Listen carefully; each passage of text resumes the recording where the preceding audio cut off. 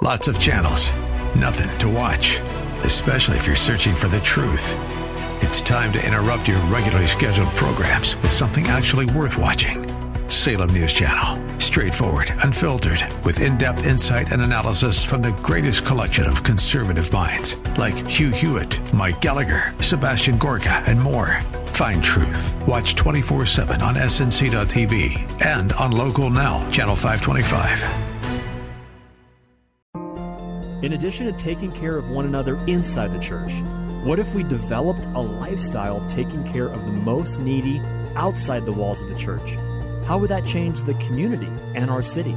Bob Moffett, president and founder of Harvest Foundation in Phoenix, along with Pastor Julian Gibb, talked with pastors and leaders about how sacrificial love by those in the church to those in need outside the church has helped people see and embrace Jesus Christ. It's that demonstration of Jesus' greatest commandment that we'll hear more about today on The Kingdom and Its Stories.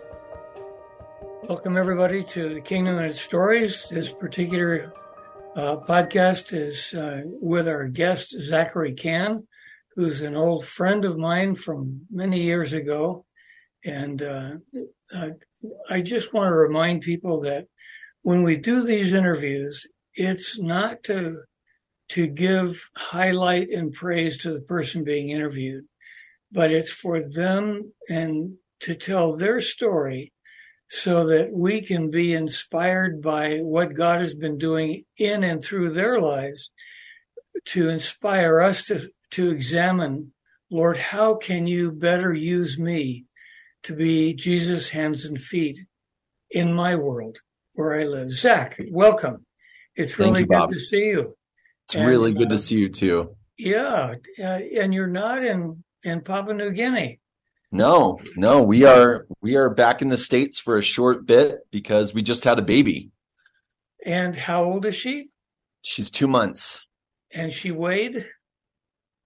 Oh man. I don't remember details like that, Bob. Right. Oh, that's good. Well, this is which for you? This is number 4 for us. Yeah, we've got Jude's 11, Oliver's 9, Annie is 1.5 years, and Ellie is 2 months old. Right. How many more do you plan to have? I think we're done. Oh, you're done? Okay. Yeah. Great. Yeah. Well, if the Lord wills. Yes, right. Well, Zach, a lot of people who are listening don't know who you are. Tell us, who is Zach Can? Yeah. Well, Zach is someone who was raised in a Christian home and was just raised hearing all the wonderful stories of the Bible and the good news of Jesus Christ. And like all kids, Zach was also a sinner and is a sinner. And by God's grace and mercy, when I was in my teenage years, the Lord just opened my eyes to see how trustworthy his word is, how needy I actually was. I'd done lots of Christian-y things, and it was really easy to think it's because of those good deeds that I was worthy of the kingdom. And then it was just through an examination of the scriptures, a feeling of helplessness on my part, but an examination of the scriptures that showed me, I'm supposed to be perfect as my heavenly Father is perfect. And I certainly don't do that. Right. And just the reality of I need Christ. So the Lord saved me and has been growing me ever since. I have had ample opportunities to travel, which started with you, Bob, back in 1998 when you took me to Africa, and wow. I've worked with you since. And then now in the last 8 years, my wife and I have been doing church planting and Bible translation in Papua New Guinea. What was it that caused you to go to that far away corner of the world? Yeah, well, it was a couple of things. One, just having, I had a chance to go to Papua New Guinea.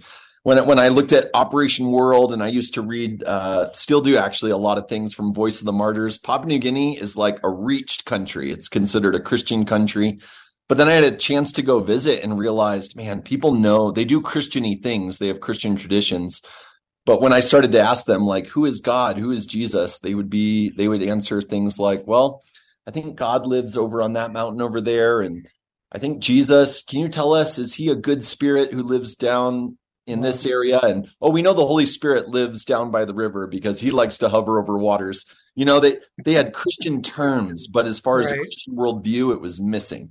Right. So when I saw that and our just willingness to go, really in the country, in the world, you've got restricted countries that are hard to reach, and you've got remote countries that are hard to reach.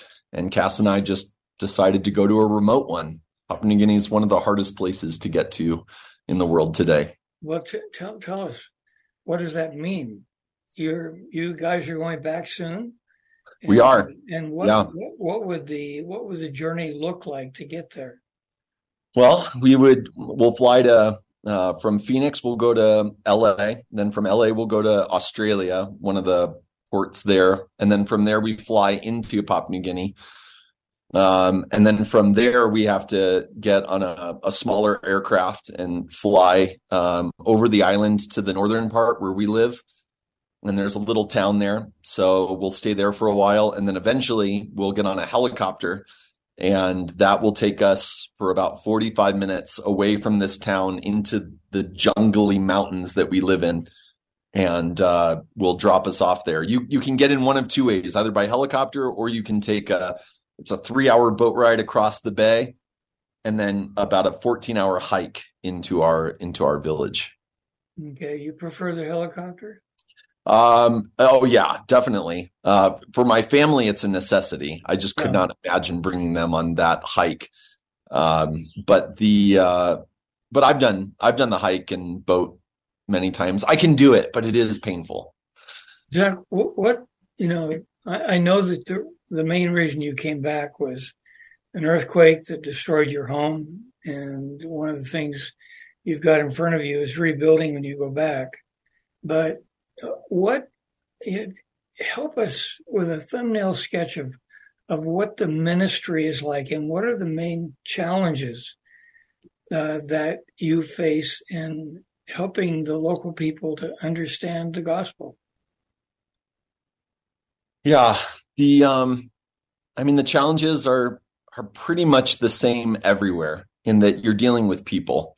And people love themselves. They love their own worldview. And it doesn't matter if it's animistic or materialistic. People love what's familiar, and they love explanations of their existence apart from God. And the challenges for me is, I don't know their language, so I have to overcome those language barriers, those cultural barriers. I do have to speak to them in a way that they can understand. So I can't rely on my own understanding that I've grown up with. I can't rely on the language that I grew up with. I have to learn those things. I have to become a student of them to really make sure that when I do communicate, it's clear. Jack, let me interrupt with a question. On a scale of 1 to 10, 10 being very fluent, native fluent, where are you in terms of your understanding of the language, and what is the language called? Yeah, the language is called Do. And I would say in terms of fluency, 10 being like a native speaker, they just understand everything and their communication is flawless. I'm probably somewhere around a 7 or an 8. So I can communicate. We can have lengthy conversations. People do have to slow their language a little bit down for me. They speak so fast and there's so much detail in their language. If they go too quickly, they know I won't follow. So, okay. But if they slow it down a little bit for me, and if I prepare what I want to say in advance, generally we can have some good communication. Okay, good. Okay, go ahead. So yeah, it took me 5 years to get to that level in their language. Okay. So that's a massive thing to overcome. And then culturally, culture is as important as languages. I mean, the two are tied. For them to understand, for me to be able to express to them that I care for them, there are cultural ways of doing that are just not the same as American ways of doing that. And I have to learn those things. And so overcoming those things. Yeah. So, in Papua New Guinea, the way they build relationship is there's a couple things. One is you just have to be willing to sit down for hours around a fire and speak of what seems to me like they're talking about almost nothing. They're very comfortable with long silences, but just being there and the exchange of things is really important. So as they sit around the fire, they'll be exchanging food or small little gifts here and there. And probably a really big thing in Papua New Guinea, certainly in our village, is the relationships are built on this sense of indebtedness. So in America, we like this idea of transactions where someone does something for you and you pay them and that transaction is over. We don't like debt. We don't like things like that. But in Papua New Guinea, they love it if I can be in their debt, if I can rely on them for a job and they do something for me and I don't pay them right away and now I owe them. There's a sense of connectedness that they enjoy about that. So I've had to learn to be comfortable letting them serve me without me just paying them or bringing that relationship to a close. Okay. Yeah. Because then they can cash in on that later. And there's that sense of relationship. Like, hey, Zach, remember I helped you that one time? I need help now with this thing. Okay. I've had to learn things like that. Right. Tell me, how important is your attitude of being a servant to them in terms of earning the credibility that you need to be able to share something that is outside of their culture, which is the gospel? Yeah. I have had to learn how to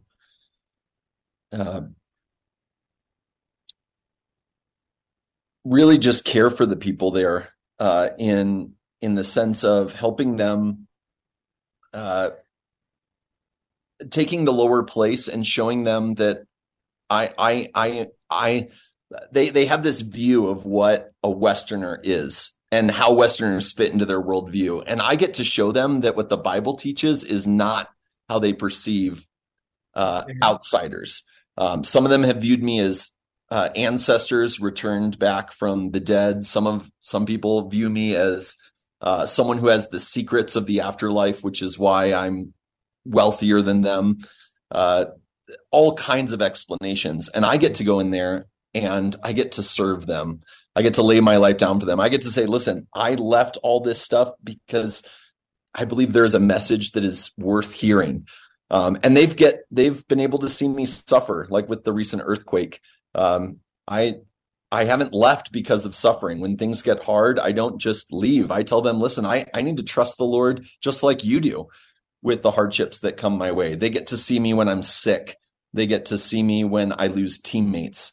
They get to see how we've dealt with death, both death in the village and death of one of our teammates died of cancer back in 2017. They get to see how we respond, how we react to that. And that affirms to them what we're telling them about our worldview. We tell them that God is trustworthy, and they get to watch us trust the Lord through many difficulties. What are some examples of ways that you have been Jesus' hands and feet to them? What are some examples? A couple of stories. Yeah. Well, one of the things related to what I was just saying is the whole thing with the earthquake. So there was an earthquake that knocked our houses down. It was almost exactly a year ago. It'll be a year ago this weekend. There was a massive earthquake, about a 7.6, rocked the whole village, only knocked down 3 houses, 2 of which were our mission houses in the village.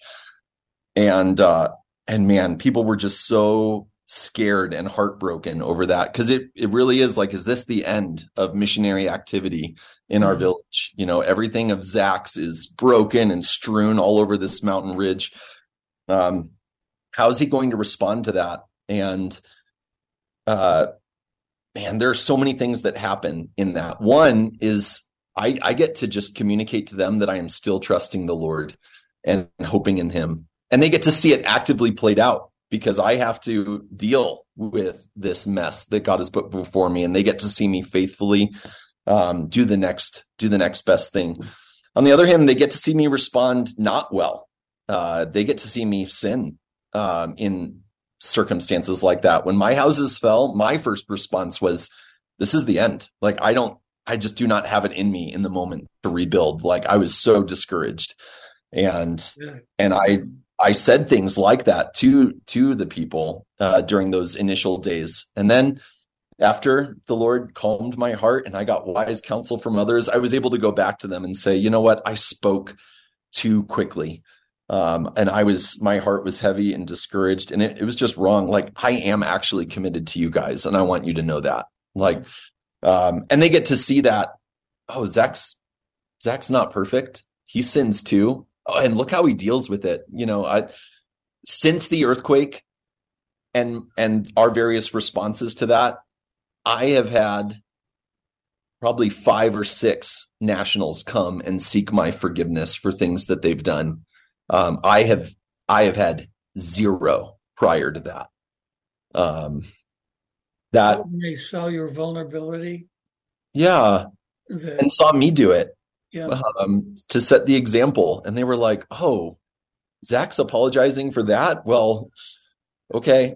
Can we tell you ways that we have sinned against you? And oh man, it was, we have had the Lord has just produced some really sweet fruit in the midst of a really hard season. Well, tell us some examples in a minute. I need to do a station break, but I want to, I'd like to hear some stories that illustrate what you believe is an impact of your being there in that village. But in the meantime, I just want to welcome everybody who's listening. You're listening to the Kingdom and Its Stories, in which we interview people who have some examples of what it means to be Jesus' hands and feet to those among whom they live. And not for their glory, but to inspire us to think further about how we can better be Jesus' hands and feet. So Zach Can, tell us some stories that would illustrate the impact of you and your families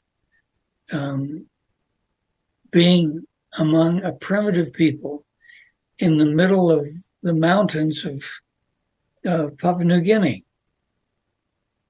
Yeah, well, there's lots of them. I will give you a story that's just about daily life. So we do a lot of things with the village, like literacy. We want them to be able to read and write in their own language. They don't have access to education. And we want them to be able to have access to God's word. And God's word is in a book. No public schools in the village. Well, there is, but it's not what you would hope for from a public school. There is government education, but that's a topic for another time. But really, I mean, we want them to be able to read and write with comprehension so that they can have access to God's word. God gave us a book. We want them to be able to read it. Okay. And in the midst of all of our programs that we do, there is just people, and these people come to us, and they're the people who come to our door, which they do almost every day. We have people knocking on our front door. And it can be tempting to think that these are distractions. There's lots to do with literacy, lots to do with Bible translation, lots of lessons to prepare for Bible teaching. And then you get these people who come and they just knock on the door and they have requests. And their requests are rarely for spiritual things. They're often for physical needs. Maybe their kid is sick, or maybe they need some food, or they want some salt to add to a meal that they're making. Or sometimes I get guys, they just don't know how I operate. So they come and they just are like, can you give me, $5,000 for school? Do you do that sort of thing? Or can you give me a solar panel? I get that one a lot. Can we have a solar panel? Do you give out solar panels? And all of those are opportunities to sit down with these people and share good news with them, to take an interest in their needs, because their needs are real. The people who are asking for solar panels, they're sinners and they're selfish, to be sure. They also need light in their homes, and they don't have lights. They need They need medicine for their kids who have a high fever. Yeah. And we get to come alongside them, love them, help them where we can, and communicate to them that their greatest need is not the Tylenol or the solar panel or the money for school, as important as those things are. Their ultimate need is so much greater than that. And we get to have these times of teaching. And I've found those are great times to rehearse what I'm trying to teach the village anyway, because those people are actually listening. Yes. Whereas I don't get a guarantee that people are going to come to the Bible study, or if they do, that they're paying attention. But here I've got an audience of one who I love, and they know I love them. And they get to hear the good news once again. Whether they listen to it or not, they get to sit there and hear of their ultimate need and the good news that there is ultimate help. So, Zach, what kind of, you said early on that your objective is church planting. That's right. Okay. Of course, that involves people coming to the gospel, coming to Christ. Otherwise, there's no church. Can't be a church without that. And how many years have you been there? And what progress have you seen toward that end of the goal that you stated? Yeah, we have been in Papua New Guinea for almost 9 years. It'll be 9 years in December. And they've watched you have a family. Yeah. Yeah. You were there as a newly married couple. Did you have kids at that time? We had Jude and Oliver. Jude was 2, almost 2, and Oliver was almost 1.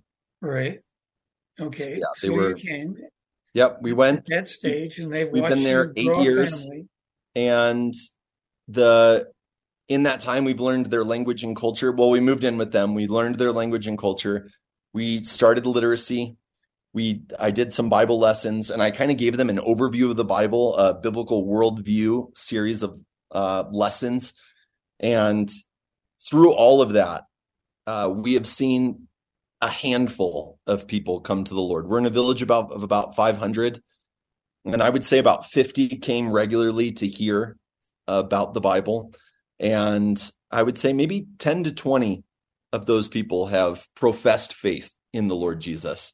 And so that's the core group that we're working with. I mean, we're still evangelizing. Still, I'll share the gospel to anyone who comes to my doorstep. But that's the core group that we're going to be working with in years to come, to train them in what is the church, and Lord willing, to raise up leaders. Because ideally, I don't end up being the pastor of the Mairoro Church for decades to come.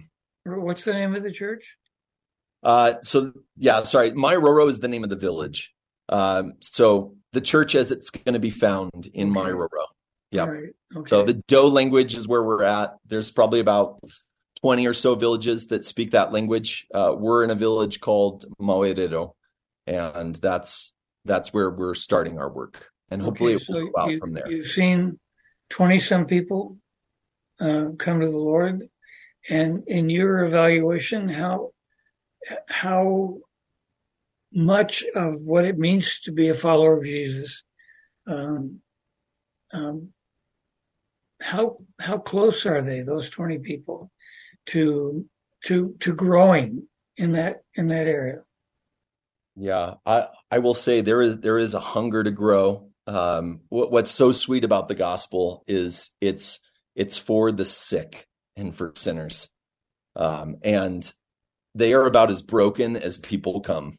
The people in our village, and they have realized they don't have to work any harder, do more religious activities to be saved by Jesus Christ. He did everything on their behalf, and it's finished. And so to see them joyfully trusting the Lord, we saw some immediate fruit from people where there was this old lady in our village, super cranky. She used to give me such a hard time. I remember during my first language check, she was around, and my teacher was asking, or the guy who came to evaluate my language learning was asking, like, what are the names of these people? And I forgot her name, and she has never let me forget that moment. Just super irritable, cranky, would always just correct me, was criticizing. She came to the gospel teaching. I believe the Lord saved her. She has become one of the most joyful, loving, people. It has just been such a joy to see that change in her. So there's immediate things, but they're also on the maturity level, they're just babies. They are learning. I mean, their families are a mess. Most of them come from, there's polygamy in our village. There's so much divorce and remarriage. Jack, we've got about 20 seconds left. Okay. I just want to thank you so much for being with us during this podcast, and may the Lord bless you and your family as you return and sacrificially serve the people in the Fenestra Mountains. God bless you, Zach. Thank you, Bob. God bless you too. Jesus defines discipleship as come and follow me. Next Monday at 5:30 p.m. on Faith Talk 1360, we'll hear another testimonial from a leader demonstrating how they and the people of the church are sacrificially loving the needy and beginning to see real change in their communities. If you have a personal example of how you are being the hands and feet of Jesus with your neighbors, we'd love to hear from you. Enter your story at harvestfoundation.org. That's harvestfoundation.org on the Contact Us tab. You can also subscribe to the podcast on The Kingdom and Its Stories on Apple Podcasts and Spotify.